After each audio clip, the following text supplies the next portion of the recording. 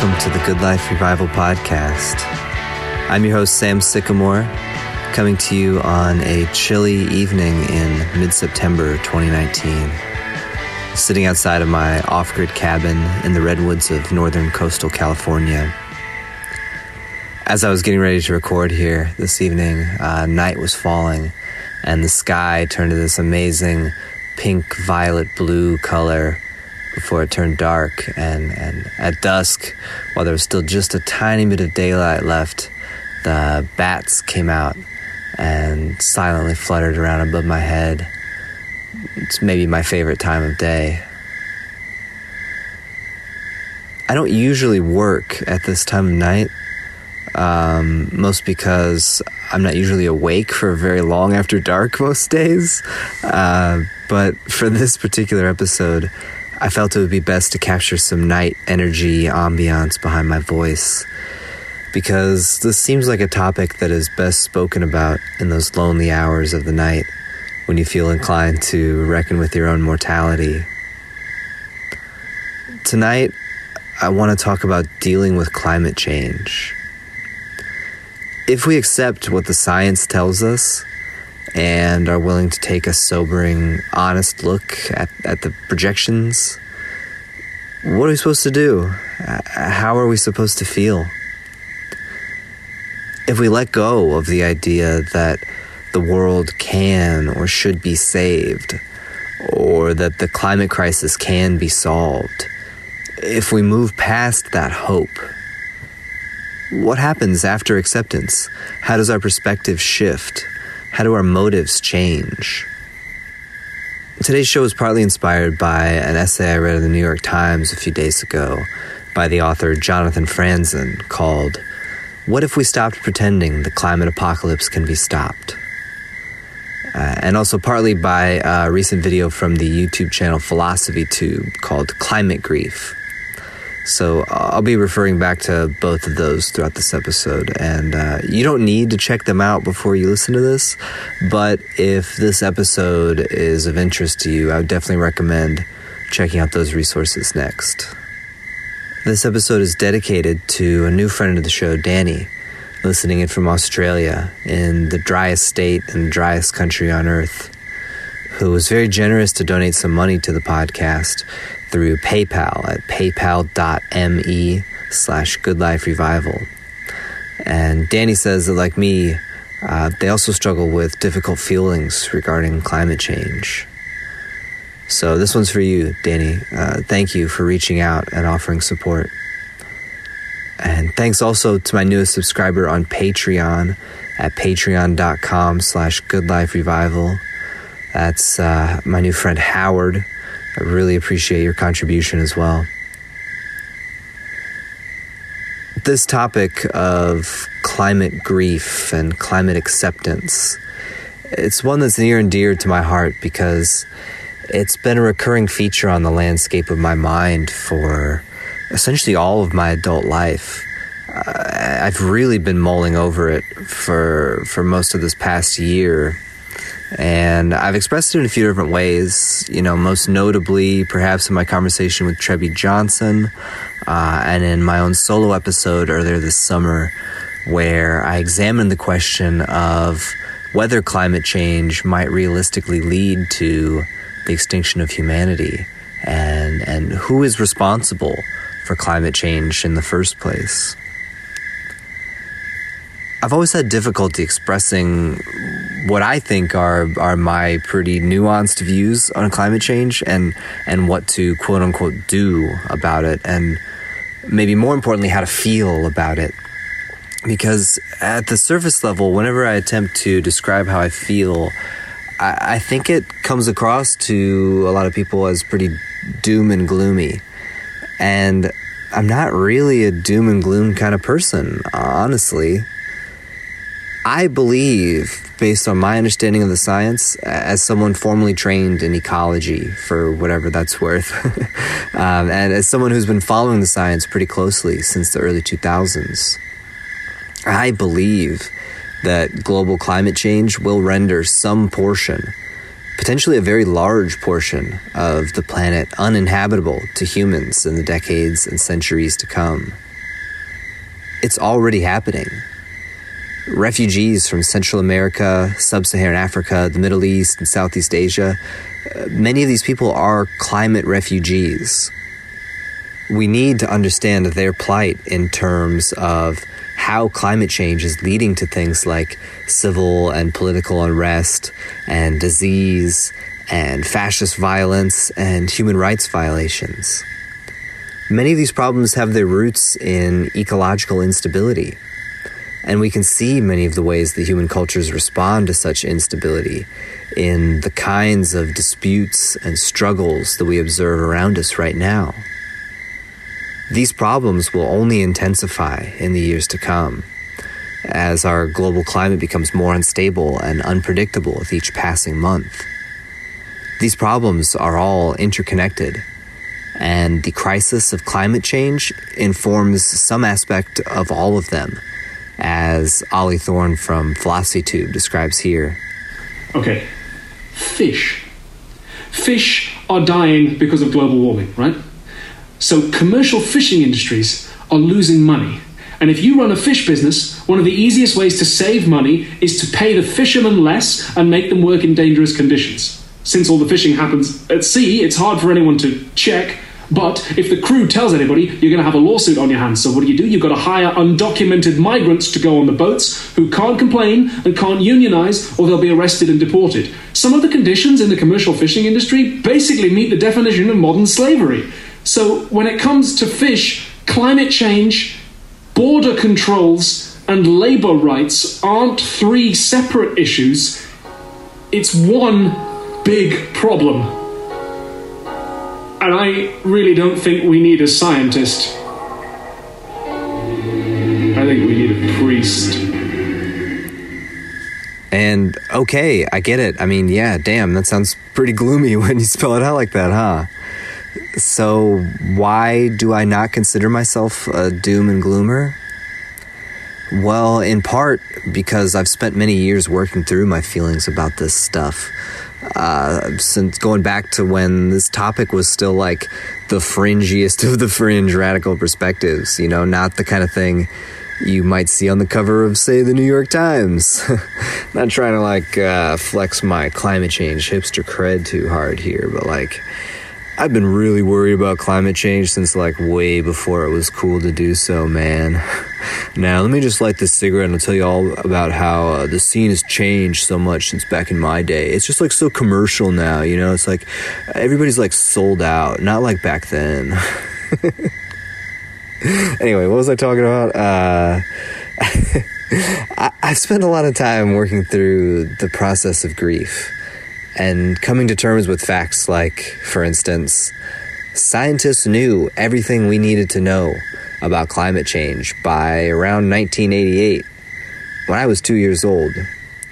And corporate interests in the United States ensured that that information was suppressed and that we would take no action at all whatsoever. And we still have not. And now, it's too late. Saying those words really stings still, and I don't think I'll ever fully heal from the pain of knowing that. Like how you never really fully heal from the pain of losing a close family member. It just sort of aches in different ways as you integrate this fact into your life over time. It's too late. There's no going back. The powers that be could have done something, and they knew that something radical needed to happen, and they didn't do it. Because money. And now it's too late. And even if there were solutions, you know, viable ways of saving the planet, I do not believe that our global neoliberal capitalist system is capable of seeing them through. Our current sociopolitical paradigm is what got us here, and we can't just do more of it and expect to see different outcomes. I have accepted that it's too late. I allow myself to look straight into that deep, dark, collective pain and to grieve over it. We can't know what our future holds, but we can logically expect that everything we observe today will only intensify over time and compound in its intensity as various positive feedback loops are triggered in our global ecological systems. In Franzen's essay, he asks us to consider what happens when we all just accept that the climate apocalypse is coming and that we can't stop it. That there's no such thing as saving the world or solving the climate crisis. But, really though, think it through for yourself personally. You've read the headlines, you've skimmed the scientific papers, and you've reasonably concluded that climate change will lead to untold myriad existential crises in your lifetime. Maybe not for you personally, but it's already happening to millions of people worldwide. And the number will only continue to grow. And there's nothing to be done about it. What's done is done. And there's no going back, there's no undoing it. There's not even much of a reason to believe that we could mitigate it. Are you there? Can you accept that? Where does your mind go when you attempt to integrate this idea into your inner landscape? Do you believe that we could technologize our way out of this? Maybe we just need to vote for the right people, or like a carbon tax or something. That'll help, right? Here's what Franzen has to say in that piece. Quote, "As a non-scientist, I do my own kind of modeling. I run various future scenarios through my brain, apply the constraints of human psychology and political reality, take note of the relentless rise in global energy consumption, and count the scenarios in which collective action averts catastrophe. The scenarios, which I draw from the prescriptions of policymakers and activists, share certain necessary conditions. The first condition is that every one of the world's major polluting countries institute draconian conservation measures, shut down much of its energy and transportation infrastructure, and completely retool its economy. A top-down intervention needs to happen not only in every country, but throughout every country. Making New York City a green utopia will not avail if Texans keep pumping oil and driving pickup trucks. The actions taken by these countries must also be the right ones. Vast sums of government money must be spent without wasting it and without lining the wrong pockets.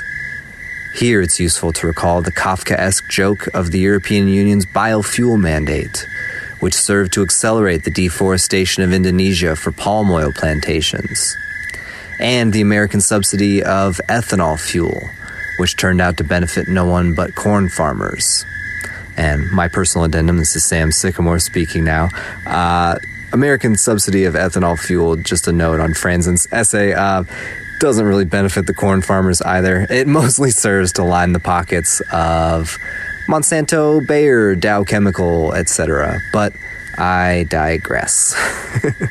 Back to Franzen's piece. Quote, "Finally, overwhelming numbers of human beings, including millions of government-hating Americans, need to accept higher taxes and severe curtailment of their familiar lifestyles without revolting. They must accept the reality of climate change and have faith in the extreme measures taken to combat it. They can't dismiss news they dislike as fake. They have to set aside nationalism and class and racial resentments. They have to make sacrifices for distant threatened nations and distant future generations. They have to be permanently terrified by hotter summers and more frequent natural disasters, rather than just getting used to them. Every day, instead of thinking about breakfast, they have to think about death. Call me a pessimist or call me a humanist, but I don't see human nature fundamentally changing anytime soon. I can run 10,000 scenarios through my model, and in not one of them do I see the 2-degree target being met." End quote. That last part about the 2-degree target, if you're not familiar, refers to the assessment from the Intergovernmental Panel on Climate Change, which says that in order to avert near certain catastrophe in the next century, we need to somehow miraculously stay below a 2 degree Celsius change in global temperature. Now, I've read some reactionary responses to this essay from Franzen, coming from all ends of the political spectrum, and everyone seems to agree that it's bad, but nobody is really able to pinpoint why. They just don't like it. Conservatives think that Franzen has gotten too drunk on the leftist Kool-Aid, and liberals seem to think that Franzen's climate pessimism, in their words, is counterproductive and breeds apathy, or else it supports the conservative agenda of maintaining the status quo, of doing nothing. I think both sides have it wrong. The conservatives, for the obvious reason that you can observe climate change, so it's kind of like saying thunderstorms are a left-wing conspiracy. But the left-leaning reactionaries got this one wrong too, because I don't think what Franzen is describing here is pessimism. What he's describing is acceptance, and that's something different. I'll never forget this thing that Stephen Jenkinson said on the Rewild Yourself podcast years ago. And I've probably mentioned it several times now on the show, but as I recall, the host was asking something to the effect of, given all the problems we face in the modern era and the magnitude and seeming hopelessness of it all, like, what is our generation supposed to do about any of it? And Jenkinson's response, which still rings true to me, now more so than ever, really, his response was that he suspected it was our job as a generation, you know, as the next cohort of humans to inherit civilization, that maybe it's not our job to solve any of this, that maybe the solutions truly are beyond our grasp, at least in this era, in this context. Maybe there are no solutions. Maybe our job in this era is just to grieve and to process and to begin healing from our collective past, so that maybe the generations who come after us might take our work for granted and discover new solutions or new modalities that we could simply never imagine. Perhaps the most important work we have in front of us, at least in my opinion, as a storyteller and a firm believer that our greatest asset as humans is our creativity, I think that the most important work for us at this moment in time is to learn how to emotionally and spiritually and intellectually deal with all of this baggage that we've inherited from previous generations, which often manifests itself in the kinds of existential crises that we can see looming on the horizon. Maybe within our lifetimes, and certainly in the lives of our children and grandchildren. Once we accept the reality of global climate disruption as a catastrophic force that cannot be stopped, how does that change the way we approach our daily lives? Well, first of all, obviously, as the left-wing reactionaries seem to misunderstand, this acceptance does not mean that we take no action at all. Instead, it makes radical individual and collective action an ethical and existential imperative. It's going to get bad in the coming decades, but it'll get a whole lot worse, a whole lot faster, if we don't, for instance, cut emissions of greenhouse gases, or if we don't stop burning down the fucking Amazon rainforest for industrial agriculture. Accepting the reality of climate change means accepting that the current socio-political agricultural paradigm that we currently operate under cannot be maintained, that it is unsustainable as a matter of course, that it could do nothing other than fail, inevitably, because its motives and incentives run counter to the needs of the living systems that it relies upon. Thus, we need to take radical action at the individual and community levels to not only reduce our contributions to the problem, but to actively begin to prepare to weather the storm on the horizon. One of the reactionary pieces I read to that Franzen essay tried to make the argument that, well, we haven't done nothing when it comes to climate change because, well, look how much we're talking about it now.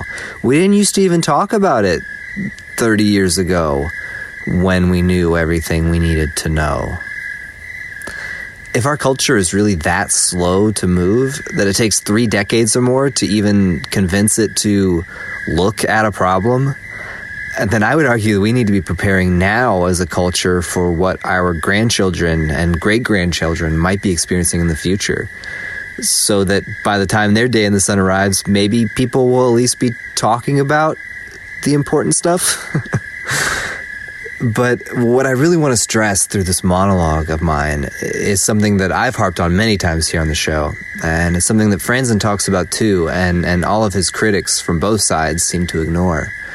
And that is that pursuing a simpler and less harmful way of life isn't just the most logical response to the climate crisis, but it also improves your life in significant ways now, here, today, whether or not there is any hope of saving the world, and whether or not catastrophe ever arrives. Here's another quote from Franzen's piece. Quote, "All-out war on climate change made sense only as long as it was winnable. Once you accept that we've lost it, other kinds of action take on greater meaning. Preparing for fires and floods and refugees is a directly pertinent example. But the impending catastrophe heightens the urgency of almost any world-improving action. In times of increasing chaos, people seek protection in tribalism and armed force, rather than in the rule of law. And our best defense against this kind of dystopia is to maintain functioning democracies, functioning legal systems, functioning communities. In this respect, any movement towards a more just and civil society can now be considered a meaningful climate action. Securing fair elections is a climate action. Combating extreme wealth inequality is a climate action. Shutting down the hate machines on social media is a climate action. Instituting humane immigration policy, advocating for racial and gender equality, promoting respect for laws and their enforcement, supporting a free and independent press, ridding the country of assault weapons, these are all meaningful climate actions. To survive rising temperatures, every system, whether of the natural world or of the human world, will need to be as strong and healthy as we can make it." End quote. Throughout my work with this podcast over the years, I've often tried to describe from different angles how brittle the systems are that we depend on for the basic necessities of life. Some see this as a pessimistic take, but I see it as a call for creativity. What Franzen is asking us to do is not to give up on the world, but to step up and take meaningful action to specifically cultivate the social systems and the living systems that we rely upon, rather than continuing to be spoon-fed by systems of exploitation and destruction. Mirroring the sentiments of Voltaire's Candide, Franzen is asking us to take seriously the idea that this is not, after all, the best of all possible worlds. I think I've spoken about it before, but in the novel Candide, Voltaire was satirically tearing apart the philosophical ideas of the philosopher Leibniz, who argued that because God is benevolent, therefore everything is for the best in the best of all possible worlds. To counter this idea, Voltaire tosses Candide and his hapless associates into a chaotic series of atrocious and horrific, but historically reasonable events, things that are not without precedent. And Throughout it all, Voltaire continually demands that we ask, is this something that would happen in the best of all possible worlds? Is this something that a benevolent God would allow? Because from over here, it looks like it's just awful and presents no one with any redeeming value or benefit. At the end of the novel, Candide and his crew have somehow miraculously survived the worst of it, and they decide that they should pursue the simple life by going to work on a farm.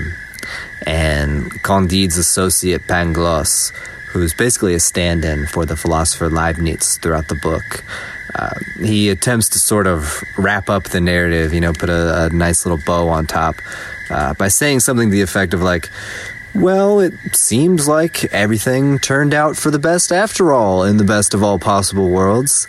And at the end of the book, Candide finally rejects this idea and says, no, dude, il faut cultiver notre jardin. We must cultivate our garden. And look, this is about so much more than gardening, my friends. To cultivate your garden means to take direct and meaningful action to improve the world within whatever your sphere of influence happens to be. It means rebuilding community relationships. It means advocating for our marginalized peers who get hit first and hardest whenever catastrophe strikes. It means advocating for the more than human living beings who occupy the land around you and who have no intrinsic value or rights to life within the confines of capitalism and imperialism. The climate crisis cannot be averted, but humans will persist. So what are you going to do? Give up? Are you going to wait around for corporations and governments to undergo some kind of radical paradigm shift so that they're no longer primarily motivated by profit and might realistically do something, anything about any of this? Or are you prepared to accept that everything that's bad could very well continue to get worse in your lifetime, no matter who you vote for or what products you purchase? Because if you can allow yourself to accept that, then you can begin the grieving process. Again, what I think is among the most important work we have in front of us in this era. I know that sometimes my perspective can skew towards the kinds of things that resonate with the so-called preppers out there.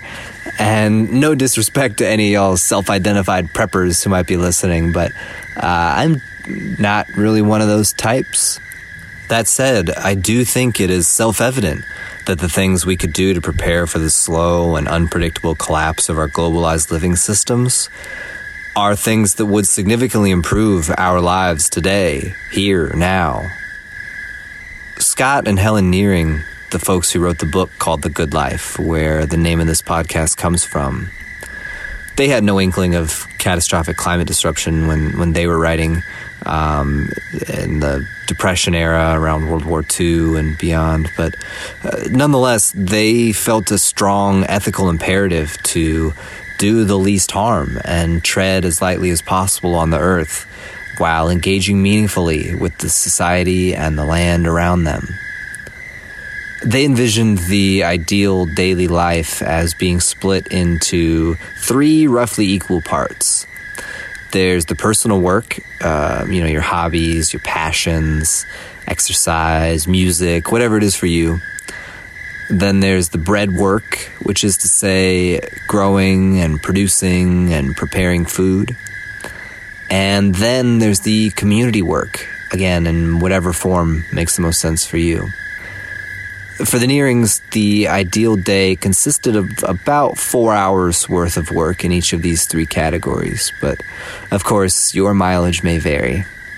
Taking care of your body, your mind, yourself is maybe the most obvious thing, but it bears mentioning because the state of our culture is so tragically skewed towards capitalist economic interests that we have to use hashtags like Self-Care Sunday to justify taking even a couple hours out of our week to do something other than pursuing financial capital.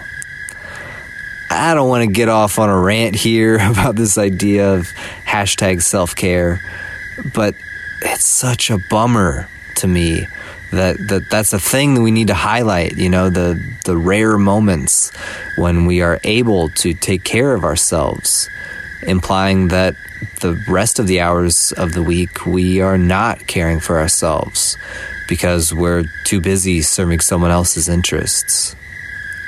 Self-care should be your number one priority every day.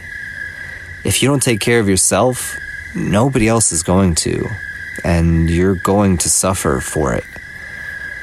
And when you don't care for yourself by getting adequate nutrition and rest and sleep, because sleep is something different than rest, and you're not getting enough exercise and recreation and social engagement, when your personal needs are not met, you can't show up fully the way that you would want to be useful to your community, So the simplest way to improve your community, at least the best place to start, is to begin by embodying the best version of yourself.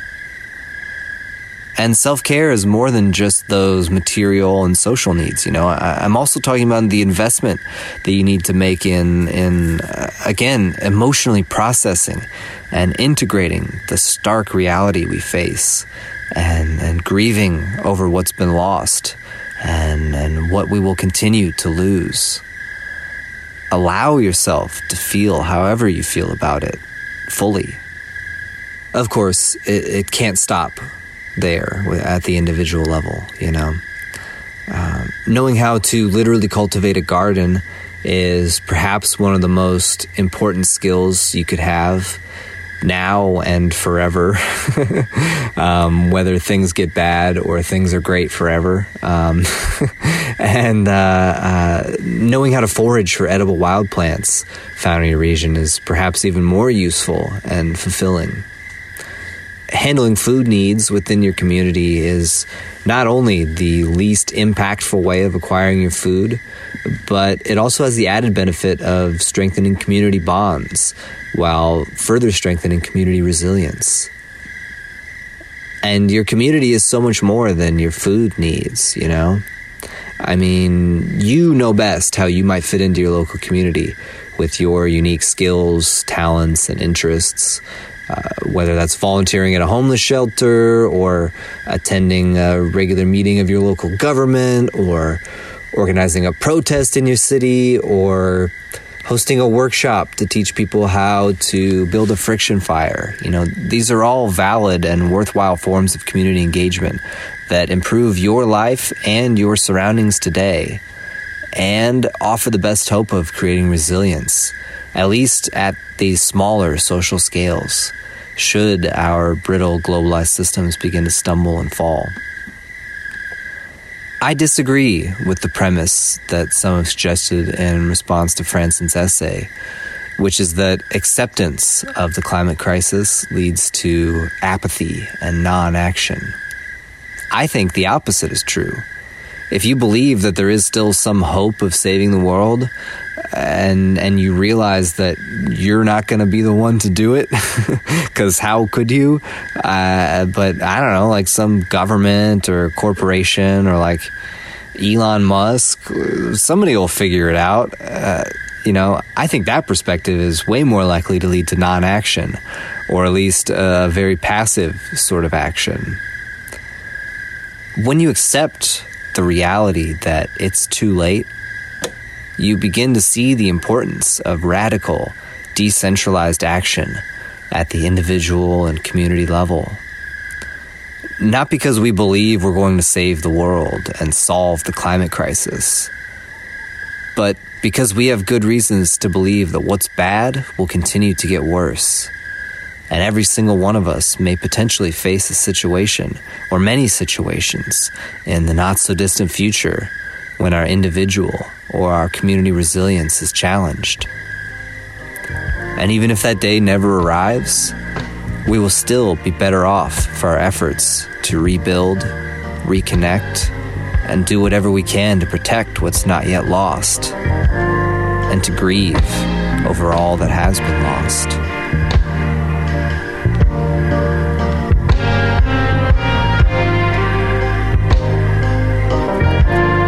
for listening to this episode of the Good Life Revival podcast.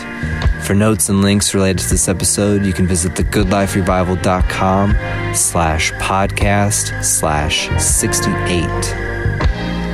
If you appreciate the work that I do and you would like to enable me to continue to do more of it, I hope that you will consider becoming a subscriber at any level at patreon.com/goodliferevival. You can think of this as a kind of hat that I would pass around at the end of a lecture like this. If you can imagine the sort of lecture I just gave taking place in a physical community space. Wouldn't that be cool, huh? People gathering together to talk about the problems of the day. Until then, we've got podcasts, at least, for what it's worth. But yeah, if you want to support my work, you can go to patreon.com/goodliferevival, or you can make a one-time financial contribution through paypal.me/goodliferevival. And to all of you who continue to support my work, thank you so much. It blows my mind that you all believe in me the way that you do. I'm just so grateful. Until next time, this is your realistic climate alarmist friend Sam Sycamore, reminding you that despite it all, a wondrous world of more than human beings will always be here, ready to accept you back into the fold. Now, are you ready to step out?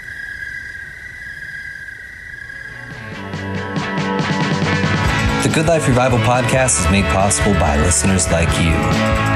You can pledge your support for the show at patreon.com/goodliferevival or offer a one-time financial contribution at paypal.me/goodliferevival.